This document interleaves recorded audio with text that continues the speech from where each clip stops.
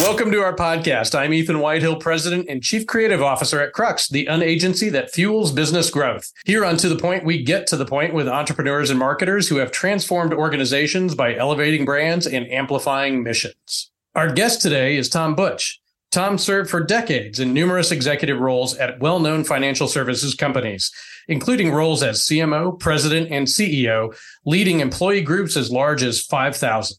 He also served on numerous nonprofit boards. Tom retired from full-time corporate work in 2022 and today brings his years of experience to clients in his consultancy and boards on which he serves, including the board of Crux.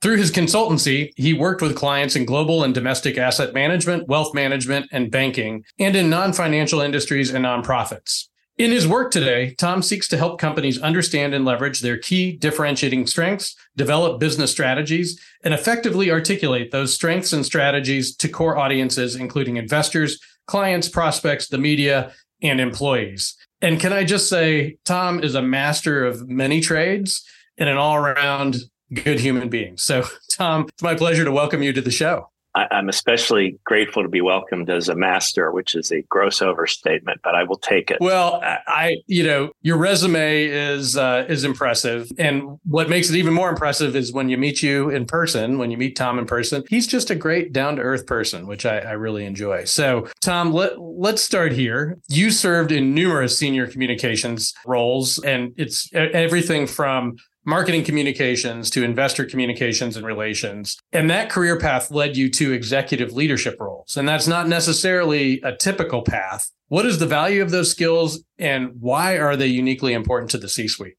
You know, Ethan, as I was going along that journey, I guess I never appreciated it to be as atypical as in that time it was. It was an unusual journey for someone to, in effect, graduate from marketing and or communications roles into more general management executive roles. And I guess I never thought it to be atypical, even though it was, because I think the skill set that one needs to succeed in a corporate communications or marketing or an IR role really lends itself to an executive role. That is, you have to be able to understand the company horizontally, its whole breadth, vertically, in its depth, financially, synthesize that, and be able to articulate it to any and all audiences that are important to a company. And so if you're doing that job well, as corporate communications and marketing and IR professionals do every day, you have to know the company in such an in-depth way that progressing to an executive or general management role shouldn't really seem so unusual a step. And if you come at it from the other direction, if you think of people who come up through the business side into C-suite roles, be it CEO or CFO, they absolutely have to have that same skill set today. CEOs and CFOs are front and center every day in articulating the company message. So those two kind of, in my mind, merge. A marketing and communications professional may need to fill in the business side and the acumen related thereto. And an executive who comes up from the business or financial side may need to fill in the ability to be articulate and on point and in the moment able to capture the essence of the company and spread it through all of the audiences. So it never seemed that unusual progression to me. And I think it's much less unusual today than it was. The synthesis of information and its articulation is central to being in the C-suite today. Yeah, and it seems like in that role, from that particular background, we have individuals who are kind of deep and wide, so to speak. And what's so great is they understand the marketing field, but they also have this very broad view of the industry in general. And so when you think about one of the main values that CMOs bring to organizations, how do chief marketing officers help companies understand and leverage their key differentiating strengths? Yeah, I think it's by identifying and perfecting and promulgating consistently the company's value proposition. That sounds simple, I guess, but it's not. But it's really being the steward of the brand, understanding and expressing what the company does every day, how it does it differently than its competition, and why that matters. We all know that today brand value is very identifiable, very calculable, and as we've seen in the recent past, also very fragile. And I look at the CMO as the keeper of the brand value, in addition to being the one who really, back to my prior comment, synthesizes and promulgates the company's value. The other thing, Ethan, is that today, given the multi-channel world in which we live, CMOs are also business development officers. Traditionally marketing supported sales and business development. It's its own business development engine today in many cases. And a testament to that is the chief sales officer and the chief marketing officer oftentimes are becoming the chief revenue officer. They kind of have responsibility across both sales and marketing. It's an interesting point. I have been both. And, over time, I saw that very convergence taking place. It became less symbiotic and more whole, if you will, almost one thing, as you point out, merging into a common role. And maybe it is that overarching perspective sort of across those two areas that helps. But when you think about creating effective strategy for business, at the end of the day, how does a CMO do that? What is the key to building an effective strategy? Well, again, I think it's understanding what you uniquely bring to market. And if you're not bringing something uniquely to market, that's a problem. But it's your unique value proposition, who you compete against, how you are different or better.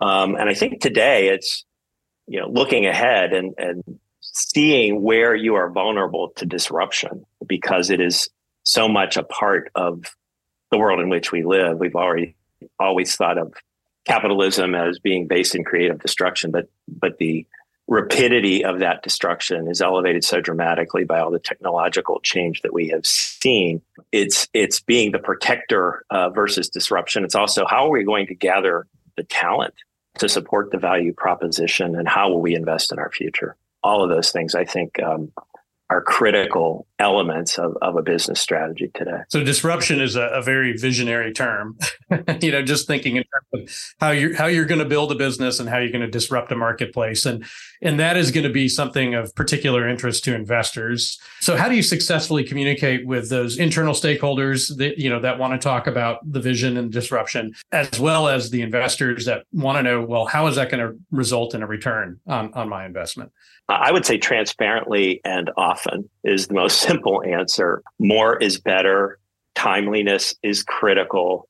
One thing you learn as a marketer or a communicator is just about the time that you are getting tired of repeating the message is the time that the audience may be for the first time digesting it fully. That's no criticism of the audience. It's just that repetition, consistency, timeliness are all very critical. Don't hem and haw. Get news out quickly, and always tether everything back to your brand and the value that it asserts. So I'm sure you've seen a lot of changes in the world of marketing throughout your career, even though you're a young man still.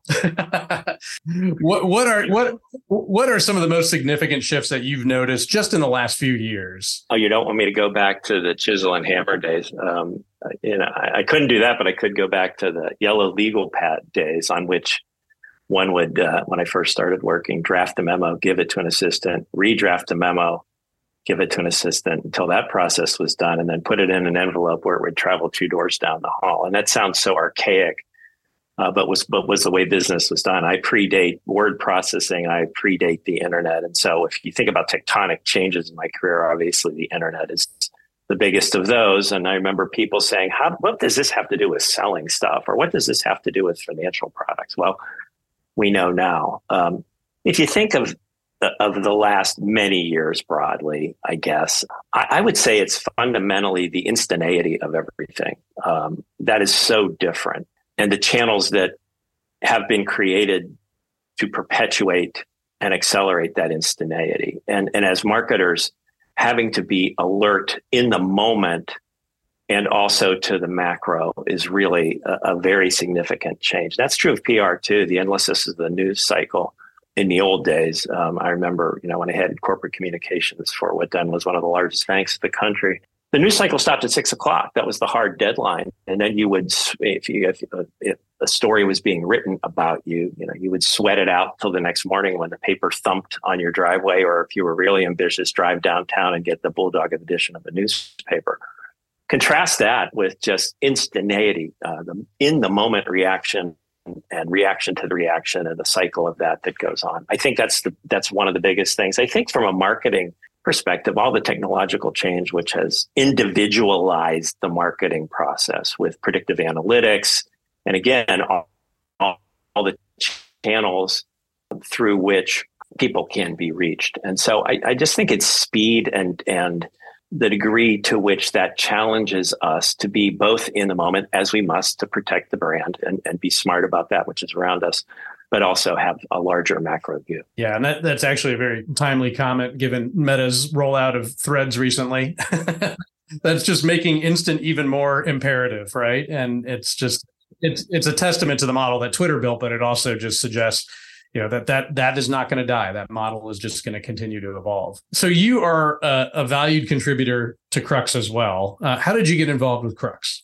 Well, I knew Malia McRae, the founder, through her time and mine on the Kansas City Chamber of Commerce when she headed marketing for the chamber. And then she set off on her own after having worked at the chamber, and she had an interim step and then decided, hey, I can do something really different with the agency model, which is to say I can deliver full service marketing at a cost effectively the same as hiring one marketing executive. And that could be a very valuable proposition to any kind of business, but especially businesses that are earlier in their stage and making decisions about allocating resources to marketing.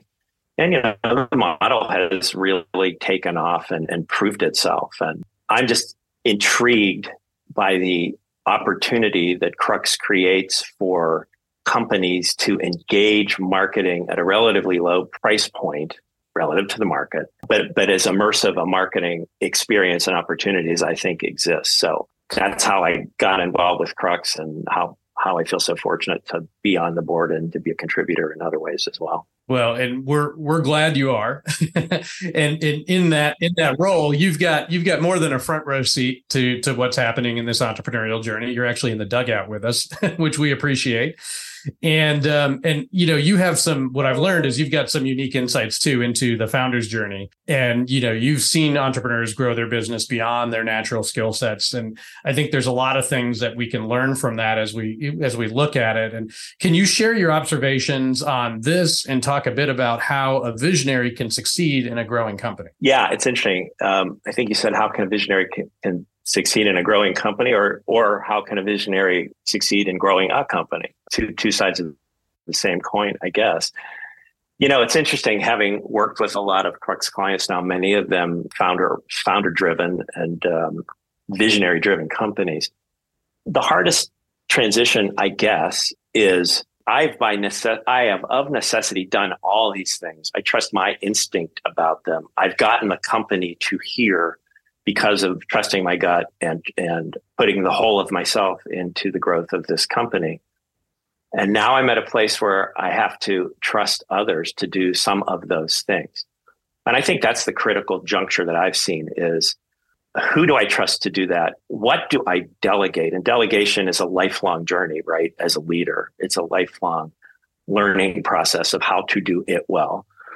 And how do I find partners internally or externally who can help me along that journey? My bias is that turning visionaries into operators is a fragile science, right? And I would think that if the visionary can continue to devote the bulk of his or her time to being that visionary, it's in their interest to do so. And find and surround yourself with those resources that can help you unload those things that aren't visionary in nature, but critical to the growth of your enterprise. And that really speaks to leadership decisions, understanding how to lead. And you've had numerous leadership roles. How do you define leadership? What is leadership? At its simplest, I think leadership is galvanizing people to a vision in a way that gives them ownership of it and connects them in a meaningful way every day to that vision. I think it's really that simple. It's creating the frame into which you insert the canvas that they end up painting. People work to express themselves, to express their professionalism, to be part of something bigger than themselves.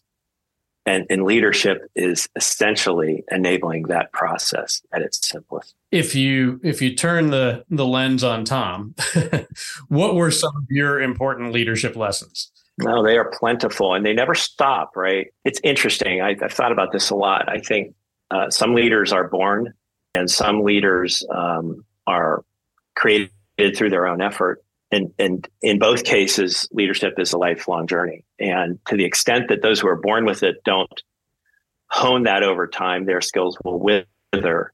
And to the extent that those who have to learn it along the way feel that they've learned it, they're probably wrong, because it's a journey. It's not a destination. Some of the things that I would say I have learned are to be humble to your failures, but even more humble to your successes, to put yourself last. And always remember, it's not about you, it's about the people whom you've been entrusted to lead. And that sounds really noble and easy. But leadership is also ego gratifying, and holding that in check and remembering always it's not about you is I think really important. I think it's know that everybody brings something different to the table, and it's your job to unearth that. And as much as, as leaders, we're always trying to find the thing to help make somebody better at something. I think leaders should also spend at least as much or more time leaning into a person's skill set and letting them express that as often as possible. And I think this is one thing I learned over time, and it is when you're exasperated with someone or your team, that's the time it's most important to look in the mirror, because as a leader, you probably have not given them the clarity they need to fulfill whatever it is that is frustrating you. And so you have to step back and say, again, it's not about them. It's about them, and it's about the way I help them. It's not about me. And what you're saying there sounds like individualized leadership too. Like you're adapting to the individuals. And as you think about that at scale, so going from 5 to 50 to 500 to 5,000 employees, which you've had, what does that learning curve look like? How does that change? I think that, at sort of a practical level, the one thing that really changes is that you're managing with large groups of people. You're managing leaders who manage other people. And so your leadership lens focuses on enabling leaders to lead. But that's really, at the end of the day, to me, a nuance. I think whether it's 5 or 50 or 5,000, it's providing clarity of mission and giving people the purpose and the tools to express themselves in the context of that mission. That's what leadership is. I love that word purpose. I think that's so important, that sense of purpose in your job. Well, that's fantastic. And I've got a new purpose for you here. We're to our mystery question. and I explained this to you earlier. So I've got my 20-sided die. I'm going to roll it. And whatever comes up is the question I ask you. So let's see what we get. Oh, I like this one. What is the kindest thing anyone has ever done for you? I've been the recipient of so many kindnesses in my life. I would have to say it's my children telling me I'm a good father, because nothing in life is as important to me as being that and perpetuating goodness in the world in whatever small way I can. So I'd have to say that. So, Tom, that about concludes our conversation, which has been wonderful. Any closing thoughts? Ethan, I only have one, and we grazed over technology and how profound its influence has been. And I do think, one thing about being an older but young at heart guy is that you've seen so much, and every technological change makes the one before it seem so passe and so archaic. What's interesting to me is that I've been through a career where we've marveled at the advent of things like word processing, personal computers, the internet. And you and I just very lightly grazed marketing technology and how it's changed our field so dramatically. We haven't even talked about AI, and we're very early in that, obviously. But what's interesting to me is when this conversation is had 40 years hence, all the things that we think in the moment are so avant-garde today and so cutting edge will seem every bit as archaic as, the first handheld phone that looked like a combat thing, or thinking the internet was really cool because you could put an advertisement up on it and it wasn't particularly interactive. And so you're left then to say, in a world of that kind of change and the speed at which it's accelerating, what is the constant, both as people and as marketers? And I think the constant is emotional connection. And I think regardless of the channel and regardless of the technology and regardless of how the world changes, emotional connection will always be the core of marketing. And I think it's something about which we should remind ourselves every day, even in the face of constant change and technological innovation. So, Tom, if people want to connect with you, assuming LinkedIn would be a good place? That'd be the place to find me, yes. And I'd welcome hearing from anyone who would like to strike up a conversation. Thank you so much, Tom. It's my pleasure, Ethan. Thanks for having me today.